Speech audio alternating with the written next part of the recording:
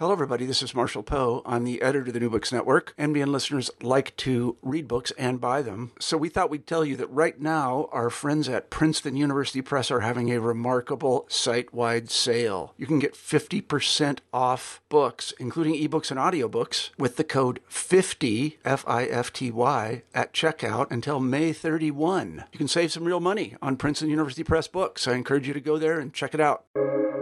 Welcome to the New Books Network. Hello, and welcome to New Books in Caribbean Studies. I'm Alejandra Bronfman, and yes, I've been away for a while, but now I'm back and I have a great lineup of future guests, including Marixa Lasso and Melissa Johnson, among others, so stay tuned for those. My guest today is Elena Schneider, and we'll be talking about her book, The Occupation of Havana, War, Trade, and Slavery in the Atlantic World, published last year by UNC Press and the Omohundro Institute. If you thought you knew about the British occupation of Havana in 1762, you can throw it all away. She tells a new and really fascinating story about that occupation and more broadly about the 18th century Atlantic world and the centrality of enslaved people in fighting imperial wars and really just about anything else that happened there. Hi, Elena. I am so happy to be talking to you today. Hi, thanks for having me, Alejandra. So I'm just going to jump right in. I really enjoyed this book, and I was really struck by how many historiographic commonplaces you managed to overthrow.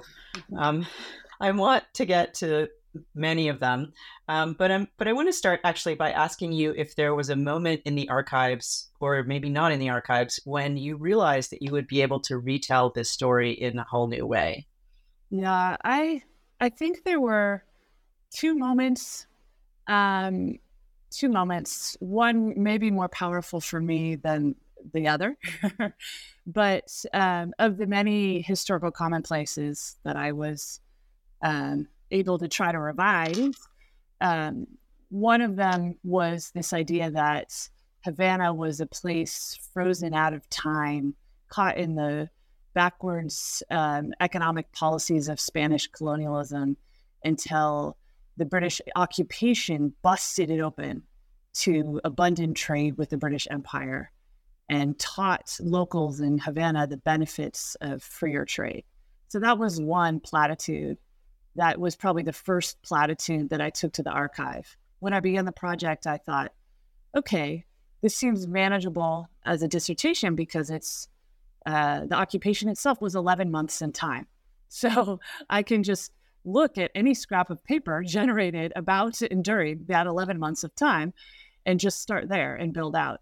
So my first foray into the archive was in Havana, and I was looking in the National Archive in Havana at the notarial protocols from the period of British occupation of Havana. And I had a wonderful mentor in Havana. That's the historian Enrique Lopez Mesa, who's recently passed away very sadly. But he said, look at the notarial protocols, and here's some places to start. And I started looking at them, and I saw that, wait a minute, these local merchants who were trading with the hundreds of British merchants who rushed into Havana under occupation, they knew each other. The British merchants who arrived to trade in occupied Havana were not just selling goods and people, they were trying to recoup debts owed on prior transactions. And local merchants had sophisticated operations trading with Anglo-America, often through loopholes associated with the British slave trade, often through contraband trading. So that was the first kind of platitude that in the hot and humid National Archive of Havana started to fall away as I looked at those notarial protocols. And there are 24 fat volumes of transactions and wills and testaments and sales of enslaved people that are all recorded in Havana in the notarial protocols, and they really hadn't been consulted by historians of the siege and occupation. And I did have, the wonderful help of Enrique Lopez Mesa, who told me to turn to them and start there. And it would be too much to go through them exhaustively, but I found the notaries that did most of the transactions having to do with sale of enslaved persons, and also with, I followed the names of British merchants and saw the kind of trading they were doing with local merchants. So that was the first platitude that started to fall away. And as soon as I looked at those sources, there was something kind of fishy about that storyline anyway. What? That profit motive has to be explained to people under Spanish colonialism by people under British colonialism. So that started to dissolve. And I did see a kind of, looking at the city council minutes in Havana, I also saw a kind of sociability between elites in Havana and occupying British officers and also merchants who came and set up shop in Havana during that 11-month period of British occupation. So I realized, okay, if the occupation itself is a different story, I need to turn back to the military campaign, because how could there be soirees and dances and parties and theatrical performances and this elite sociability between wealthy residents of Havana and the occupying army and visiting British merchants? How could this sociability exist after this nasty campaign to blow up the Morro Castle and take the city of Havana? So I thought, okay, well, I started with the socioeconomics of occupation, and I wanted to look at a more blended view of Atlantic history through a side of occupation.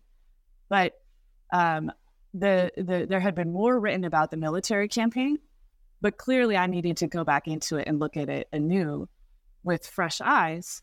And in light of what I had found about this kind of elite sociability under occupation, what was happening during the siege. So that was the other moment in the archive. That was a moment of a kind of aha moment. And that was in the Archive of the Indies. And I thought, okay, I never really thought of myself as a military historian. Military history was seen as sort of popular history and not something that was taught in graduate school. And I didn't think that this project, I thought that there had been enough written about the military aspects. I should focus on other aspects. But then I saw, okay, I can't understand a military occupation without looking at the campaign, the 6-week campaign, military campaign beforehand. So I went to the Archive of the Indies and I called up a legajo that was correspondence between different Spanish commanders defending Havana during the siege. So it was just a 6-week window of time and one box of documents. It's delivered to me in those wonderful cowhide boxes tied with a big red ribbon. And I untied it, and I'm sitting there in the Archive of the Indies, which is a fantastic place to work. I'm listening to the clop, clop, clop of horses and carriages going outside. I see the orange blossoms on the trees outside. And I just decide to read this big pile of correspondence like it's a novel. Just read it all the way through, which you rarely do. You usually kind of fish through legajos for pertinent documents. But I thought, all right, I don't know what to think. I'm curious about if elites were involved in this military campaign. Did they just leave the city? And I'm curious, how could everyone get along so well under occupation after this military campaign? So what happened in the campaign? And as I'm reading through, first of all, it was amazing to watch the way that the paper itself started expressed in the forms it took, showed me the drama and urgency of the campaign. People were running out of paper. So responses were rushed and written on the backs of letters. And as conditions got more dire later in the military, in the defense of Havana, I'd see, the papers are getting smaller or there were no responses.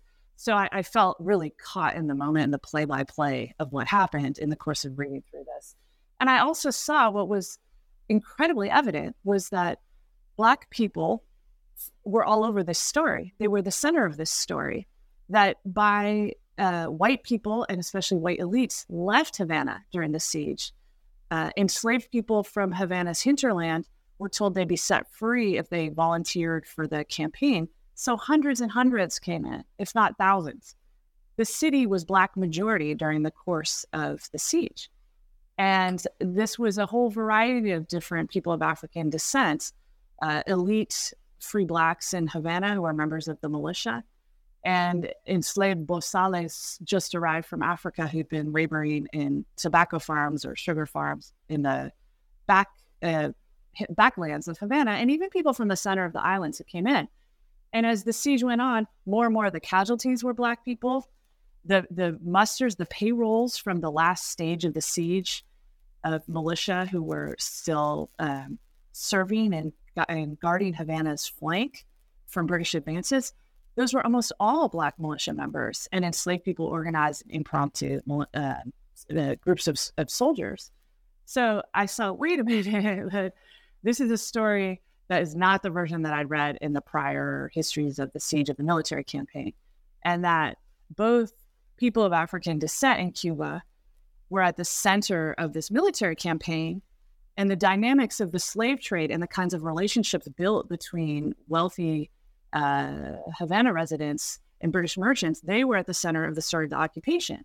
So with those two sort of aha moments and insights, I decided I could build a bigger argument here and sort of spin out the story in a bunch of different directions. Yeah, and you do spin it out in so many different ways. But the story of the sort of notarial archives makes clear one of the things that the book does really nicely, which is includes all of these people, like really like quite detailed stories of people you don't often read about. So, for example, I want to talk about the woman that you open the book with, Maria del Carmen, who was born in Jamaica, bought her freedom in Havana, goes back to Kingston, where she's able to find a merchant who knew the Spanish notary that she bought her freedom from, and he vouches for her freedom there. And what's really remarkable is that the sort of that story introduces one of your main arguments. I mean, first of all, it's about these people who are going back and forth, and the centrality of Black people to the story, but also the really interrelated nature of British and Spanish colonialism, even before the occupation, as you were saying earlier. Mm-hmm. I thought, I was in graduate school and conceiving of this project at the era in Atlantic history that we now talk about as maybe the era of the flagged Atlantic worlds, where there were a lot of comparative studies that spoke separately about the British Atlantic and the Iberian Atlantic, or the Spanish, Portuguese, Dutch, Danish Atlantic, French Atlantic. And I was in graduate school right when John Eliot's comparative work on British and Spanish Atlantic worlds came out. And of course, I'd read Patricia Seed's book on ceremonies of possession. And so there was a lot of energy at that time of sort of comparing and contrasting the differences between the varieties of European colonialisms in the Atlantic world. And they were overdrawn and almost caricatured, the differences. So even in selecting my dissertation topic, I knew that I wanted to find a site. Well, if I looked at a British occupation of a Spanish colonial space, what would that look like? How would that sort of work against these caricatured descriptions of all the differences between different types of colonialism? So that was a sort of agenda going into it. And then the things I found led me farther into that argument, which, as you point out, is an argument that Havana was an interconnected space before, during, and after its occupation by the British. And that these British and Spanish expansion in the Atlantic world were not just entangled, but mutually constituted. They were enmeshed. They couldn't have existed apart from each other. So that was an argument that I sort of was able to spin out by building out from what I saw in the occupation. But the woman I began with, Maria del Carmen, that you just referenced, she was someone who I saw just a couple paragraphs about her in the manumission rolls in the National Archive in Spanish Town in Jamaica. And I went to check the manumission rolls, and I spent a couple of weeks researching at the National Archives in Spanish Town. And I went in there in the manumission rolls looking for stories of enslaved people, potentially, who were in Cuba at the time of the British siege, who maybe deserted to the British side and were manumitted for helping the British attack, because that was a big fear on the Spanish side that this would happen. So I was looking for or I was even looking for Jamaican enslaved conscripts who were taken on the campaign along with the British and who were manumitted for any especially gallant service aiding the British campaign. And then there she was. And also, I think part of seeing the potential there was that her Carta de Libertad from Havana was copied in Spanish in the Book of Manumissions that I was looking at. And I think, a lot of Jamaican historians were probably not bothering to go through what is this weird segment in Spanish, and what is this about? And I didn't really know what to make of her initially, but I was sort of haunted by her.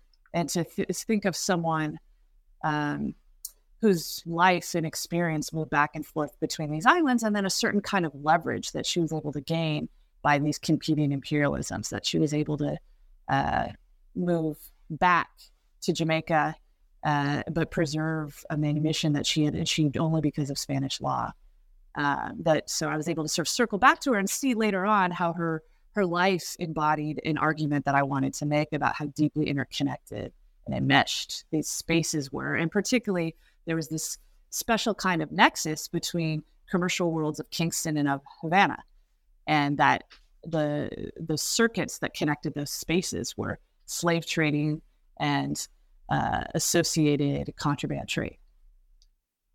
Right. And the importance of slavery and the slave trade in those kind of pre-sugar boom days is something that you don't often read about in terms of the Cuban historiography. I was really sort of interested to hear how you pieced that story together, especially since, as you say, a lot of it was about contraband and, smuggling and all these stories that are kind of hard to get at. Mm-hmm. Well, as you know, 18th century Cuba has just very little written about it in general. And that's so many studies of, there's work like Alejandro de la Fuente's book on Havana up until the mid-17th century. David Wheat's book talks about Havana in this earlier time period. And there's a rich historiographic tradition for the first century and a half or century or two of the life of Havana in particular. And then the interest picks up again among Cuban historians when sugar takes off, and when this transatlantic slave trading takes off, and that's usually around the 1790s. So this period from about 1650 to the 1790s has very little written about it in Cuban history. And at first I thought, fantastic opportunity, sign me up, I'm in.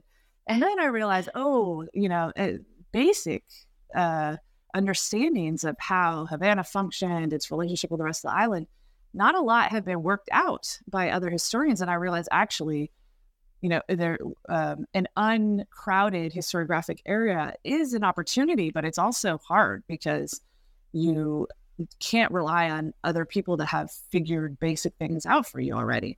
So I thought to use the event as a vehicle to explore the world of 18th century Havana and of Cuba to some extent, all of Cuba to some extent, to explore it more broadly and to explore the relationship of 18th century Cuba before sugar boom to the Atlantic world. So I wanted to write a book that would be a starting point for anyone interested in 18th century Cuba more broadly, and not just this particular event of British invasion and occupation. And I think, Spanish colonial archives are so rich, and tracing contraband is perhaps easier than he thought, even in the Spanish archives. So there was reading against the grain. There was looking at cases of people intercepted smuggling, looking at letters of despairing Spanish colonial officials on the South Coast about the frequency of trade and the kinds of describing the contraband trade and the smuggling that's happening. So that clued me in. The prevalence of individuals of African descent identified in Spanish records as negros ingleses. So these were most likely Creoles who'd spent some time in a British colony before they were sold or smuggled to Cuba. These were all bits of evidence that I could work with in Spanish colonial archives. And then I did the thing that, that people like Wim Klooster and Jesse Cromwell in his recent book did. He was looking at smuggling in Venezuela. But I just read the archives inside out. Ernesto Bassi also did this in his study on New Granada. But so, it's contraband on the Spanish side, but it's trade on the other side. And some of this smuggling I'll never find records of, but there was a lot more open mention of trade with Cuba in British and Jamaican archives. And then even, mentioning by name Havana merchants who are hanging out in Kingston, or agents of the Asiento from Havana, who are living in Kingston for a year and a half and arranging shipments of enslaved Africans and doing lots of contraband trading on the side. So there were sort of different veins I could follow to create a portrait that would never be definitive, but at least very suggestive and compelling of how central contraband and smuggling was to this world, and then also all the ways in which The asiento made it legal, this trans-imperial trade, and enslaved people. And then also there were other Spanish policies that just, they recognized they couldn't stay ahead of smuggling. So they would have things like an occasional royal pardon, allowing those who had smuggled in enslaved Africans to retroactively pay taxes and then count those enslaved Africans who'd been smuggled in. So I could use certain avenues of official, unofficial contraband trade and things like the pardons to kind of parse out the scope of this trade. And then, of course, you set us up so nicely for this depiction of Havana as really populated with enslaved or formerly enslaved people who are doing a lot of important work in the city. So when the siege comes, they're actually doing a lot of the defending or the building up of defenses. And then also, and kind of wonderfully, they're bilingual, they're better fighters, they're able to sort of go back and forth and fool people as to whether they're English or Spanish. It's really remarkable stories, and they're so important and also so missing from previous accounts. Mm-hmm. So how does all of that happen? A lot of that you mentioned about the centrality and vital and sort of amazing work that people of African descent were doing during the siege. A lot of that came out of that one legajo that I read like a novel in the archive in Seville. And this phenomenon of people passing from one side to the other to spy or to gather provisions, whether they started on the Spanish side or the British side. A lot of that came up from reading really in a fine-grained way the play-by-play of what happened moment to moment in the siege, and starting with that one Spanish legajo and then comparing it to all these other accounts, journals by Spanish officers, journals by English officers, commonplace books by lowly, humble British soldiers that were often talking about Black people and the role they played and those that were captured crossing from one side to another. So that portrait and that sort of variety of roles that people of African descent played in the siege, it came out from the sources. I mean, they just led me there. But it was important to me in the book to understand and make clear that Havana was an African space before the siege. It became even more so under British attack, and that people of African descent played a whole variety of different roles. And they weren't just heroes, just victims, just martyrs. They were also double dealers and hustlers. They were just as human as white people doing a variety of different things during the siege. So I feel that some of the work on Black soldiers in the Atlantic world has an urgent project that I endorse of sort of valorizing this service and writing about the heroic things that Black soldiers did throughout all sorts of conflicts in the Atlantic world, fighting for one empire or another. But I didn't want to narrow their roles to just that, because I was deeply convinced, the more I read about this event, that I was deeply convinced that embedded in this imperial contest over territory was a racial struggle, and it was a racial struggle over rights. And some of that struggle buttressed Spanish colonialism and made it harder to take Havana than the British ever thought, because Black soldiers had a tradition of fighting on behalf of the Spanish crown. But some of that racial struggle was operating sort of at counter purposes to either imperial agenda. And I wanted that to be clear. And I didn't want to narrow the humanity of my subjects of African descent I was writing about, because they did all sorts of different things. Even though I did focus a fair amount on the crucial role that Black soldiers and enslaved people in Cuba played defending Havana against British attack and making the siege such a prolonged and nasty conflict. By the time the British actually get Havana, it's a pure victory. I mean, their army is decimated. They're done. And then the war, thankfully for them, is over. Right. And then they don't stay for very long. Yeah. I mean, I think that one of the reasons why the occupation had never really been investigated as a site of history, because it was seen as short and perfunctory and a kind of after the fact moment that didn't really matter. and that this was an element that this event fit into a narrative of the rise of British naval power, but that what actually went down in Havana and Cuba after the siege were not as important necessarily to that master narrative of the rise of British naval power and the fall of Spanish imperial power in the face of British contestation. Yeah, I mean, I guess it's always seen as a kind of pivotal turning point, but never really investigated as such, right? Like as a story about human beings and all of these other kinds of things that you talk about.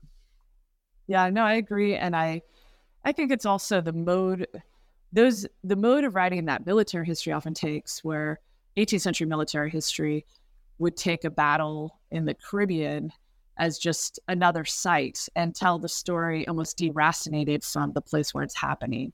And, even just knowing this is an imperial clash between Britain and Spain that happened in the Caribbean in the 1760s, even just knowing that the majority of the people living in the Caribbean at the time were of African descent, how could they not be part of this story? And you just have to look for them, and not even that deeply down into the archives. They're there. They're all over the sources from the 18th century. And then that became another part of the book that comes out more in the epilogue, that I try to nod towards how has this story of Black military power been lost? Because at the time, residents of Havana were writing poetry about the role of Black soldiers defending their precious homeland. And it was something, the king himself met with Black soldiers in Havana, 2 Black soldiers who were sent to meet him at the court in Madrid, and who did a display of arms before him and kissed King Charles III's hand and received a medal from him for the role they had played as his loyal vassals. In the moment in the 18th century, there was a real embrace and celebration of the role that Black soldiers had played.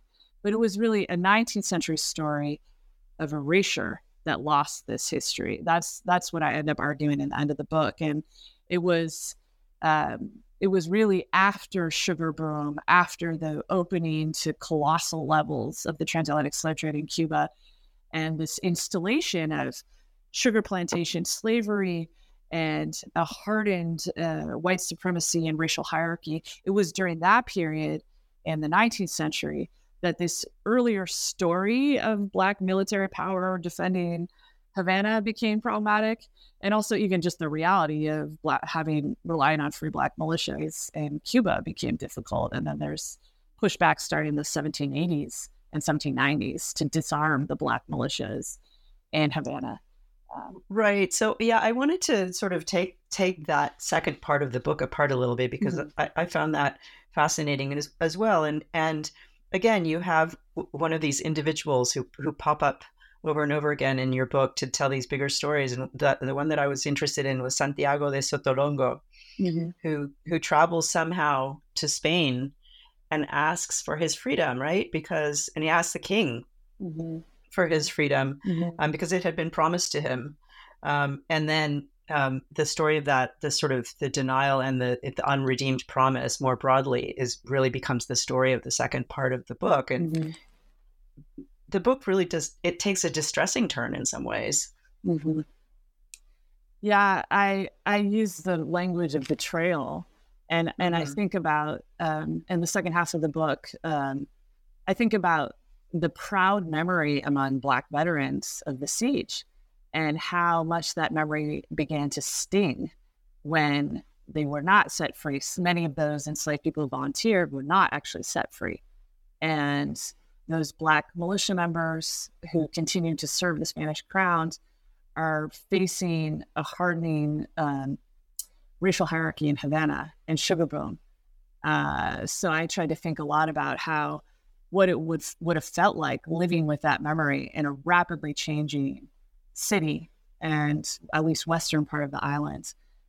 So yeah, language of betrayal and an unredeemed promise, and of the kind of sting of that memory, and also the way that the memory would have been heightened and cherished of this proud moment where Black soldiers and enslaved people who came to the front lines held the fate of Havana in their hands and served the city well and decimated a British army. Even though they lost, the defense was so much fiercer than the British had ever expected. So what it would have felt like to remember that history in a place that suddenly found you to be a threat and a problem, and started in a place where your traditional rights and privileges were starting to be curtailed because of a new political economy that was developing around sugar plantation slavery. The thing about Santiago de Sotolongo in particular is that these accounts of enslaved people who later petitioned for their freedom when they had been denied it, they pop up in weird places in the archive. That's the thing, is you can't look for them in one place. And often anything to do with people of African descent is just placed in a weird spot in a box of documents that maybe isn't even about that, or even from that same date, or things to do with slave trading or people of African descent will be pulled out and thrown in. A favorite section of the Archive of the Indies of mine is called Indiferente, or it's miscellaneous, basically. Indiferente general. And so that's where I found just Santiago de Sotolongo his petition was just stuffed in with some slave trading contacts just at the end of the legajo. So, just like he was a man sort of out of place, showing up in Cadiz, showing up in Madrid, petitioning for his freedom. So was the archival trail about his life. But I was really struck by how many enslaved Africans petitioned the crown. And I think, you see and even after they'd been denied manumission, they circle back around sometimes and ask for it again. And they asked for it as soon as the new Spanish Captain General came to reclaim Havana. They started showing up and asking him to be manumitted. And I think, that finding is really buttressed by the rich vein of work that has been pursued on popular loyalism among populations of African descent, and also indigenous populations in the Americas, work by people like Marcela Echeverri, showing us that, and also even, work on the early stages, say the Tupac Amaru rebellion, that it was, you have to understand some of these insurgencies or even oppositional politics of these subaltern populations in the Americas. They start off as a play to the crown and against local authorities, and then they evolve. But it helps you to understand a little bit of the sort of power of this sense of connection to a distant Spanish king who will supposedly set everything right, even though local authorities are screwing you over. And you see that in Santiago de Sotolongo, that he managed to get his way all the way to Spain and figure that, well, I'll just show up to my king because he'll have to redeem my freedom for me. Well, and in some ways, that's not such a wild goose chase, because you do show that the king responded positively sometimes to these kinds of things, right? So they weren't kind of operating under a delusion. Yeah, and I try to make that point when I'm talking about in the third part of the book, when I go through these cases of enslaved people who volunteered to fight, and the new Captain General, the Conde de Ricla, is sort of assessing hundreds of them who are petitioning for manumission. And he's deciding which ones will be manumitted and which ones won't. And it's a much smaller number of those who will be manumitted versus those who will be denied. But you do see that that the king from afar says, manumit them all. Those that served me. Oh, I didn't know they were told they'd be manumitted if they volunteered, but go ahead and manumit them. This is the soft and gentle version of Spanish colonialism, rewarding our loyal vassals. And then when the new Captain General is on the ground dealing with the nitty-gritty of this policy and how to implement it, he sees, swarms of slave owners in Havana that need to be compensated, and the Royal Treasury has to be able to pay for it in order to manumit their slaves for their service. And in fact, they just want another enslaved worker to replace the one that's being manumitted. And in fact, they were part of the reason they were so sociable with their British occupiers is because of the possibility of getting more access to enslaved Africans through them. So the local Captain General begins to see, oh, wow, we need to provide more enslaved Africans here. This is how we keep our elite loyal. And there's a limit to how many people we can just set free. Suddenly we'll have this even larger class of free people of African descent in Havana, which is unclear it's beneficial, but also a risk potentially, maybe. And there's a limit to the royal treasury of how many people we can manumit, because we have to compensate their owners. So there's this kind of lofty, idealized policy emitted from the royal court, and then there's the nitty gritty of trying to enforce it in the face of local interests in Havana that warps the policy and leads to what we were talking about earlier, unredeemed promise and betrayal. Yeah, and I mean, also this kind of deep irony, right? That the actions of these enslaved people and their bravery and their the promise to manumit them actually leads to the enslavement of even more people, which is one of the kind of ironic tragedies of the book, I think, really. Yeah, I think that really haunted me in the writing of the final third of the book. It was painful, because I mean, I read about some of the pain of experiencing this transition in Havana through the words of some of these free Black soldiers themselves, veterans of the siege, who wrote letters of protests about how they were being treated in Havana later on. So I felt sort of their pain. But then the irony of the fact that it was their own brave actions proving their utility to the Spanish crown that helped to shift Spanish imperial thinking about the urgency and the necessity of gaining more enslaved Africans for Spanish Empire. And then that really sat with me. And the way that came out really was looking at, once I had established that it was the Spanish that, and in conversation with wealthy elites in Havana, that decided on their own to expand and revamp and open up slave trading to Cuba. Once I established that they had done it, it wasn't just the British came in and brought a lot of slaves when they occupied. Once I put it back in Spanish hands and the hands of those living in Havana at the time, I read their policy prescriptions and their correspondence about this dire need for more enslaved Africans and more people of African descent in Havana and in Cuba. And the arguments they made were really striking because they were different from other arguments made in other empires about expanding the slave trade when these arguments were made. And their arguments for expanding the slave trade were not just, we need more laborers for sugar plantations. They were, Black people do everything on this island. They're artisans, they're soldiers. They can come as bozales straight from Africa, not speaking Spanish.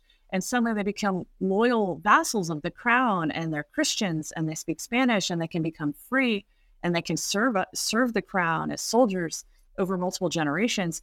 That was the idiom in which this argument for more enslaved Africans was expressed. And it was one that had been shaped by these generations of Black soldiers defending Havana and their most recent actions during the siege. And that's what led me to understand the arc that I trace in the final third of the book as an especially painful and ironic betrayal that, these men's, mostly, these men's actions actually led to this cascading chain of cause and effect that led to their own heightened oppression and more enslavement of more Africans brought to Cuba. Yeah. So I've taken up lots of your time. I just have a couple more questions. One about the book. I was really curious. I was thinking a lot about this book about Havana and how you reconcile sort of the Havana story with the Cuban story. And if you had any thoughts about how do we think about that, right? Because the Cuban historiography is often criticized for just focusing on Havana, but at the same time, this is what the British were doing. They were just focusing on Havana, right? So how do you think about that? And then I thought, well, maybe we just think about this moment in time as about interconnected cities and regions rather than kind of islands and countries as we come to know them later. Yeah. Well, as someone who knows Cuba well, I know you can think of it I think historians of Cuba should think of it as maybe up to the present as two islands. There's Oriente and then there's Western. There's Western Cuba with Havana as its capital. So And Western Cuba is a more Atlantic space. Havana is a more Atlantic space, and Santiago and Oriente is a more Caribbean space. Mm-hmm. And the ties, if you look at Western Cuba, the ties and the interaction with Anglo-American colonies are more powerful. And that has to do with navigation routes and the Gulf Stream and Jamaica being taken over by the British, logwood cutting and British Honduras, the Mosquito Coast. Those pathways of British colonialism mean that Western Cuba is more exposed to British smuggling and traffic, the Bahamas, of course, and Eastern Cuba is more enmeshed in a Caribbean space with Saint Domingue and even with trade with Curacao. And you have different currents and trade routes in Eastern Cuba. So I think historians of Cuba, many of us are on the same page of thinking of the island as really two islands. And in fact, getting from Havana to Santiago de Cuba, that is a marathon voyage and takes a really long time. Yeah. So, but I think that this critique that historians of Cuba too often are making generalizations about the whole island based on Havana is a very valid one. And an answer to that is, in addition to books like mine, we need more work on Oriente and more work on Santiago de Cuba. I'm thinking of Adriana Kira's upcoming book on early 19th century racial taxonomies in the world of Santiago de Cuba and Oriente. I'm really looking forward to that as a kind of counterpoint before the beginning of the 10 Years' War and Cuba's independence struggle. And then his Cuban historians like Olga Portuondo Zuniga writing about Oriente and Santiago de Cuba.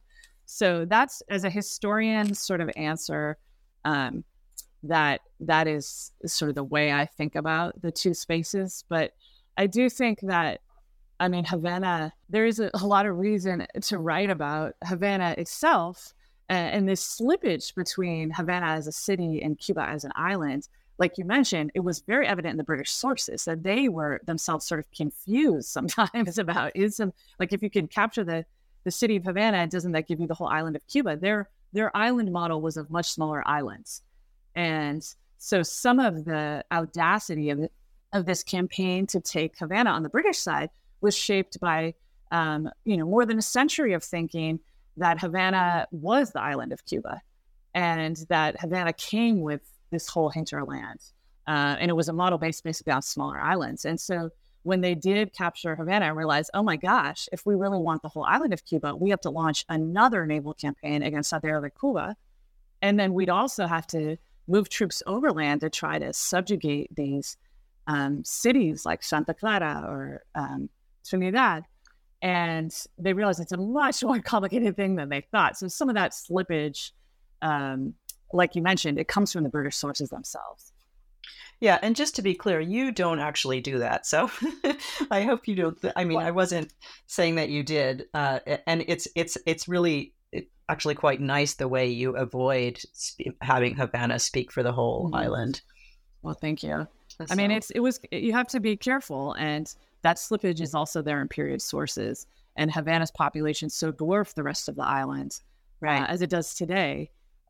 So it was important to go to local sources and go to sources from Santiago de Cuba or the city council minutes from Santa Clara to sort of disaggregate the spaces around Havana. And even just in Havana's, in Havana's province, in the hinterland of Havana, a lot of historians will write about this event as though it just took place in Havana and those involved were people from Havana.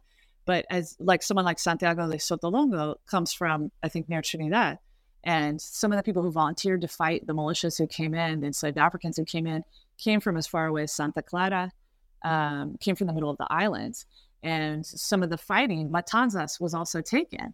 And that is often just dropped out with this excessive focus on Havana. And part of the problem is that, the archives are in Havana, and you have to decide that you're going to disaggregate and be specific about where people are from and what's happening in areas around Havana and in small towns that are now have been enveloped by the city as it has grown.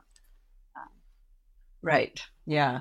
So one last question, not about the book, but I'm curious about what you're working on right now, if you have a new project. Oh, thanks. I need a little bit of a breather. So I'm trying out two different small projects. And one is I'm taking, this is just an article length study, but I'm taking pieces that were sort of slipped through the cracks in my book. And I'm working with cases of maritime marronage from Jamaica, people who came to Cuba seeking manumission through the Spanish Crown's asylum policy. And I'm trying to really situate, I'm also looking at people from the Bahamas who escaped to Cuba in the 18th century. So in the book, I worked on the kind of interconnections that grew up between Cuba and Jamaica through the space of slave trading. But now I'm trying to look at how the enslaved people themselves built a kind of interconnected space between Jamaica and the Bahamas and Cuba through their own fugitive voyages by stealing boats and trying to escape to Cuba. So I'm trying to contextualize on both sides the meaning of those journeys and how they interconnected Cuba, Jamaica, and the Bahamas as shared spaces. So that's a piece I'm working on and presenting right now. And then the other bigger question I'm working on circles back to things that I was thinking about deeply in graduate school. But I'm looking at the relationship between Indigenous and African slavery.